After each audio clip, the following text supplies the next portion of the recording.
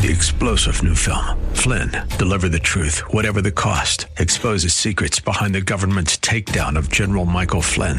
Flynn knew what the intel world had been up to. He ordered the first audit of the use of contractors. This set off alarm bells. He told the truth. He was the most dangerous person for Donald Trump to hire. They had to get rid of Flynn. Flynn, deliver the truth, whatever the cost. Available now. Watch it today. Go to salemnow.com. salemnow.com. Who is to lead God's church? And what are those qualifications? What should that person look like? These are questions we hope to answer this week on Truth for Today with Pastor Phil Howard.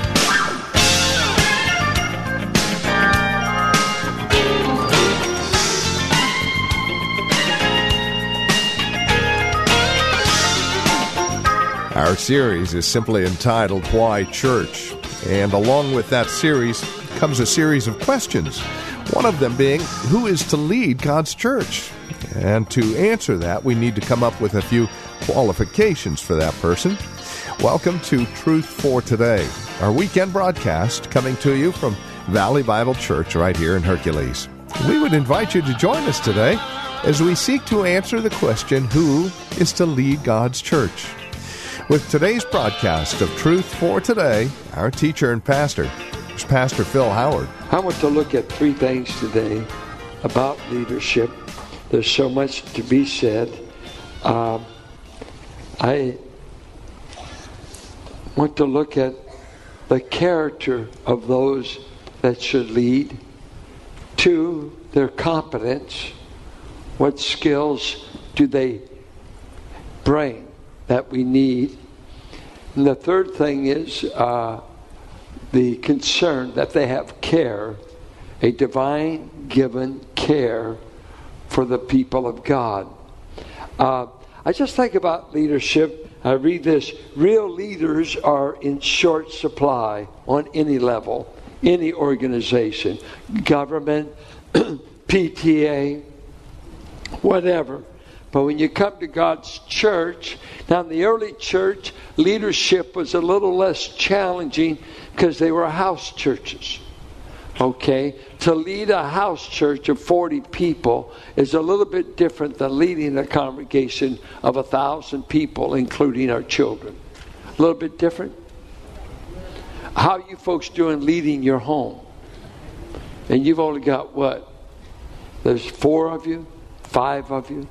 And some of you have chaos on that level.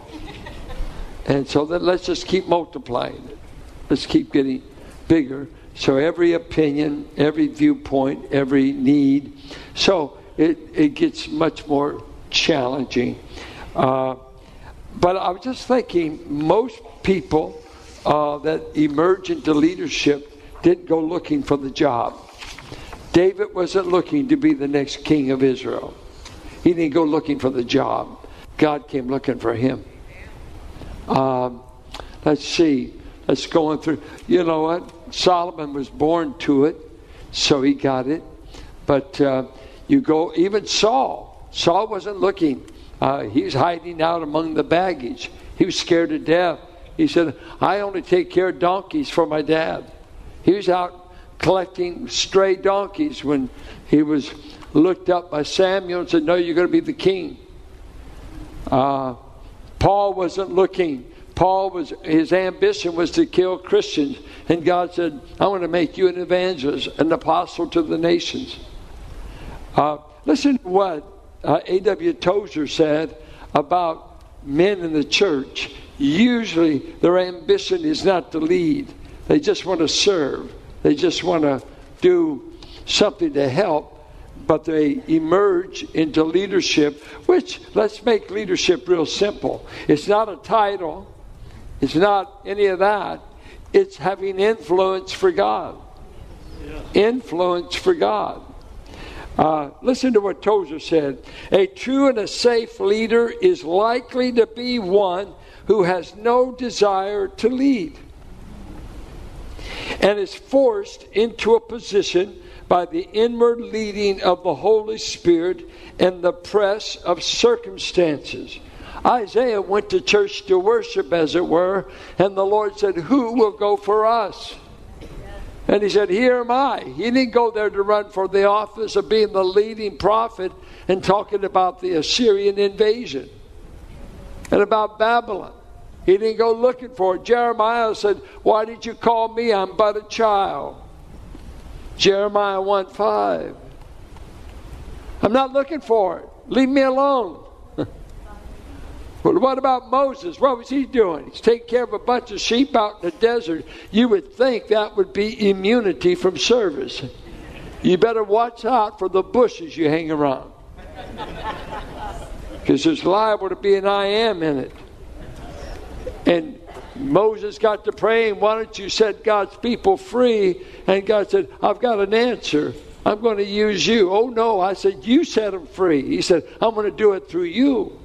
And that he wasn't looking for that job.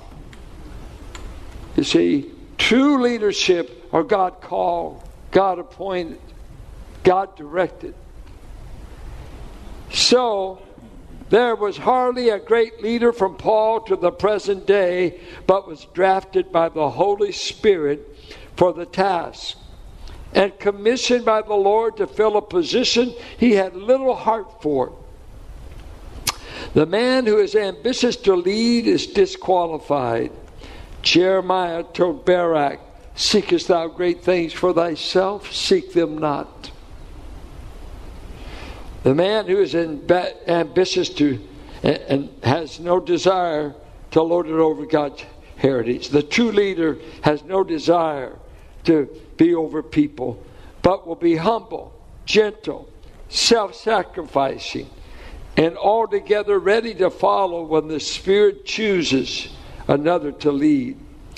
William Bankster wrote a terrific book on preaching, was a profound voice in Methodism in England. He writes this in his biography. This is the will of God for me. I did not choose it. I sought to escape it, but it has come. Something else has come too. A sense of certainty that God does not want me only for a preacher. He wants me also for a leader. I feel a commissioning to work under God for the revival of this branch of His church, Methodist Church. Careless of my own reputation, indifferent to the comments of older and jealous men. I'm 36. If I am to serve God in this way, I must no longer shrink from the task, but do it. I've examined my heart for ambition. I'm certain it is not there. I hate the criticism I shall evoke and the painful chatter of people. Obscurity, quiet browsing among books. Books are sort of harmless. And the service of simple people is my taste. But by the will of God, this is my task. God help me. Bewildered and unbelieving, I hear the voice of God say to me, I want to sound the note through you. Oh God, did ever an apostle shrink from his task more? I dare not say no, but like Jonah, I would fain run away. St. Francis of Assisi was being asked one time, why do people listen to you? Why do people follow you? And he responded, you want to know? It is because the eyes of the Most High have willed it so. He continually watches the good and the wicked. And as His most holy eyes have not found among sinners any smaller man, nor any more insufficient and sinful, therefore He has chosen me to accomplish the marvelous work which God hath undertaken. He chose me because He could find none more worthless, and He wished to confound the nobility and the grandeur, the strength, the beauty, and the learning of this world. That's why I'm in His service. Who will lead God's people? Who should lead God's people? Well, let's start with the character search. When we go looking for a candidate Do we look for one with charisma or for someone with character? It'd be real nice if you can get both. I don't know why so many of us have to be so boring. And he said, well, only God have them. Anybody that boring, God would have had to do the choosing. You know, can't you have both? Could you smile? Could you like people? Could you be people attractive? And I mean, I like that even if you're a pagan. What about in the church? I just look for warm people. When I look for a leader, I look for a guy. He seems like he likes folks. He seems to like what he's doing. He said, move over, I'm God's man. I'm miserable about it, but I'll do it. No. But you got to start with character. And you hope in the character he might like people. It's a bonus. But let's look at Exodus. Let's see what happened in the character search. Jethro tells Moses, you're doing too much. You need help. And he told him he needed to get some men to help him. And in verse 21 of Exodus 18, he says, moreover, look for able men from all the people, men who fear God, who are trustworthy and hate a bribe, and place such men over the people as chiefs of thousands, hundreds, fifties, and of tens. So they had a character profile. Able. They were able to judge, make sound decisions. They're men who fear God. And they're men that you can trust. And you can't pay them under the table to lie and corrupt justice. Look, if you will, in the early church, when the widows were being neglected and the apostles were being tempted to always settle widow spats and take them away from prayer and the word and their priority, they said these widows need to be cared for. We need to get help. And so in verse 3 of chapter 6, Acts, he says, therefore, brothers, pick out from among you 7 men of good repute. Good reputation. That means they were known. Full of the Spirit. How would you know if they were full of the Spirit? Fruit. Love. Joy. Peace. Gentleness. Kindness. Goodness. Self-control. Faith. And I'm forgetting one, but long-suffering, I believe. That's the one I'm the weakest on. So I'll try to forget it.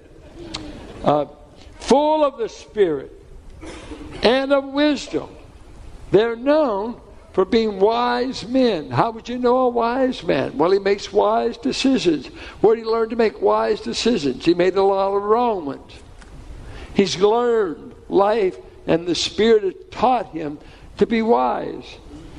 And the men of good repute, Spirit-filled, wise, appoint them to this duty. And so if we went on a search in this church, we want you are known for being a man full of the Spirit. You're known as a wise man, not a wiseacre. Not a smart aleck, but a wise man. Does God have any in this place? Okay. Men of good repute. So there was a brief character profile. Now let's go to 1 Timothy chapter 3. The saying is trustworthy. If anyone aspires to the office or the function of an overseer, our word bishop, because of different church governments, the word gets messed up, but it's one who oversees or superintends. The office of overseer, he desires a noble task. Now remember, in the early church, they were house churches, so I'm assuming 25 to 50 people, maybe, whatever that house could hold. They were the first that were martyred. It was unusual if they were paid. They were told to be paid, but it wasn't much. And it was unusual if they did get paid. Oftentimes they were tent makers. They had another job, bivocational. And so they loved a noble task, and they were willing to do it. Therefore, an overseer must be above reproach. That is, nothing can be said about them that can be proven that they are, anyone can be accused, anyone could be perceived as imperfect, but they're above board in their dealings with other people, and in they're known. They're above over all reproach. Nothing, they're not getting ready to be served a warrant for being a crook. They have proven character. He goes on to say they must be the husband of one wife. There's about 4 or 5 major views. One says they shouldn't be a polygamist, and I'm all for that. And I can only afford one. But anyway, he says we don't want that. 2, some say it's a demand they be married. Can a single man pastor? Probably, I think so, biblically. John Stott in London has pastored for years. Outstanding ministries now with the Lord, but never married. Was a pastor all of his life. But if the big emphasis is not that they have to be married, but if they are married, they're caught up with one woman. One woman. Some say a divorced man could never serve in the church. And the view is if you've ever been divorced, you're disqualified from serving. Now, there's difficulties with that view, but there's men that take it. Charles Ryrie and different ones that say, no matter what you did when you were unsaved, the unsaved years count too, because you still got the reputation.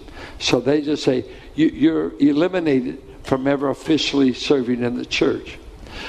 We understand it, looking at it. There's a present tense. They must be, ina, a present infinitive in the Greek that says, they must be in this state at the time they're considered by the church. They must have proven in the eyes of the congregation that they have become a one-woman kind of man. That is, eyes for only one woman, and that's their wife. They're known as being non-flirtatious. I would say known for being safe with women.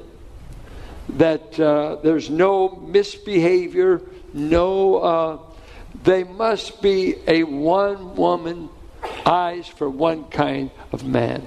So we understand a man could have been divorced. A man could have done because to be a Gentile pastor, if you were at Corinth, if you were at Ephesus, you grew up as a pagan at the temple, which immorality was a part of the religion.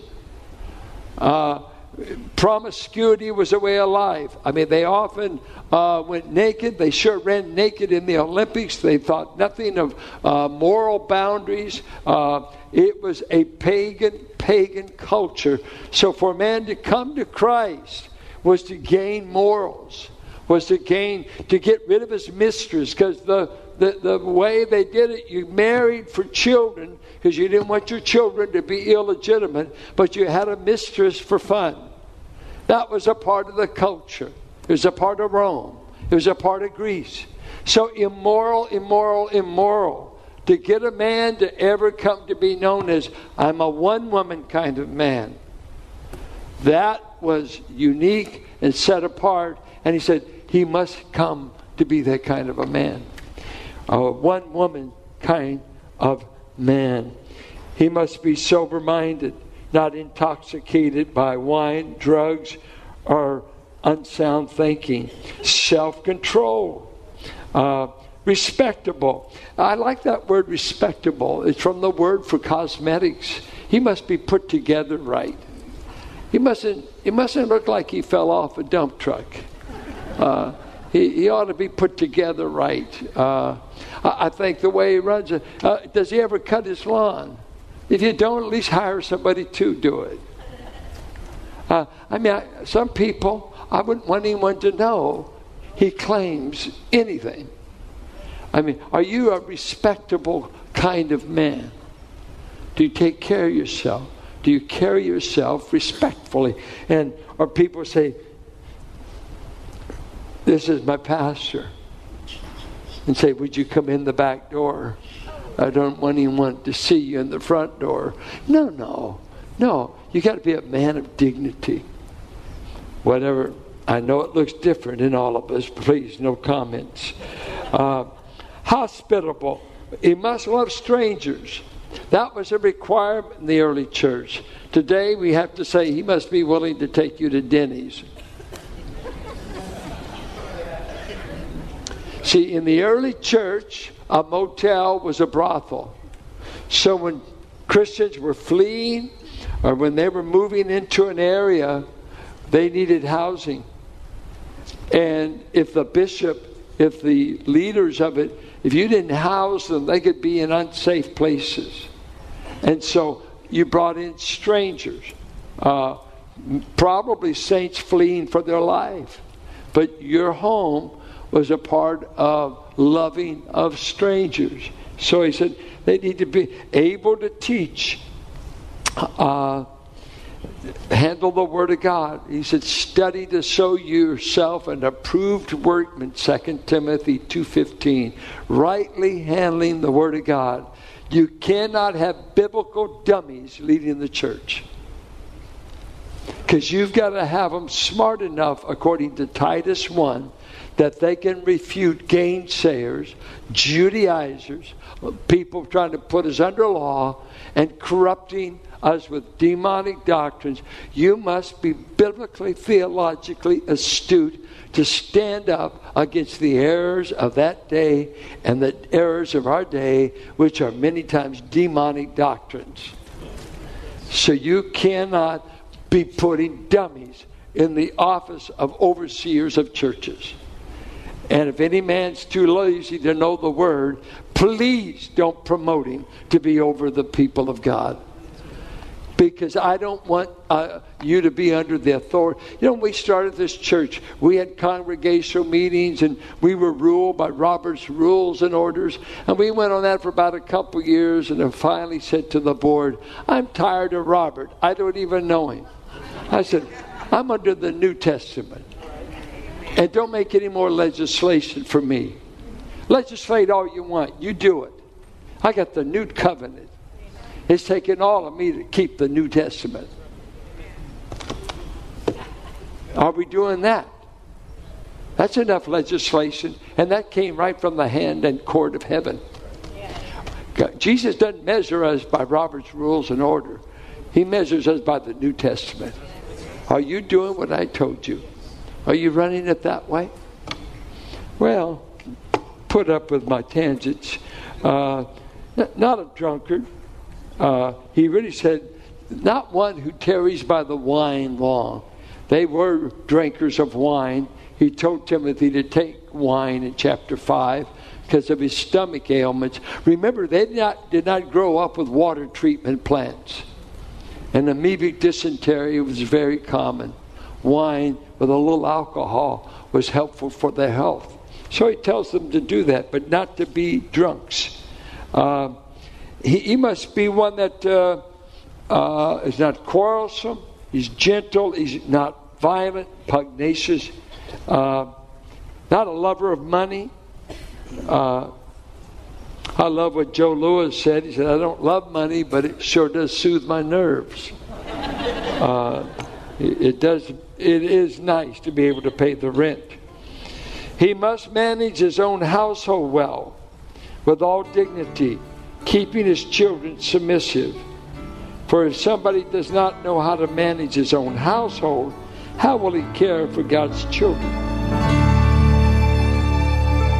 And this is Truth for Today, the radio ministry of Valley Bible Church here in Hercules, and our teacher and pastor, Pastor Phil Howard. Thank you for spending time with us today. As always, it is a pleasure and a delight studying God's Word with you that we might mutually grow in our love and admiration for our Lord and Savior Jesus Christ. If you have questions about today's program, maybe you have a question about your own walk or relationship with the Lord, we would love to talk with you. No strings attached. Give us a call, and we'd be more than happy to answer any questions we can or pray with you. Our phone number is 855-833-9864. If you would rather write to us, here's our address, 1511 M. Sycamore Avenue, Suite 278. We're here in Hercules, the zip code 94547. So again, you can reach us by phone, by mail, or better yet, stop by our website and drop us an email. Let us know you paid us a visit. You can find us at truthfortodayradio.org. That's truthfortodayradio.org.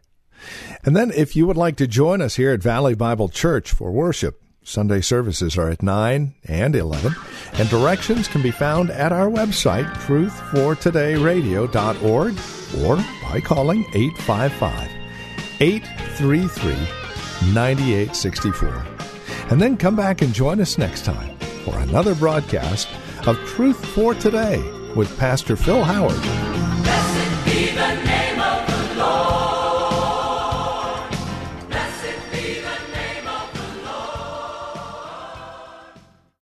3-star General Michael J. Flynn, head of the Pentagon Intelligence Agency, knew all the government's dirty secrets. He was one of the most respected generals in the military. Flynn knew what the intel world had been up to. He understood its funding. He ordered the first audit of the use of contractors. This set off alarm bells. The explosive new documentary, Flynn, Deliver the Truth, Whatever the Cost, uncovers the facts behind this scandal. Flynn told the truth. He was the most dangerous person for Donald Trump to hire. I find out the worst enemy that I'm going to face in my life is right here in America. They took my assessment and they wanted me to change it. And I was like, I'm not changing it. They had to get rid of Flynn. With in-depth interviews, archival footage, and never-before-seen personal records of the man behind the headlines. I just felt like I was drowning. Flynn, Deliver the Truth, Whatever the Cost. Available now. Watch it today. Go to salemnow.com. salemnow.com.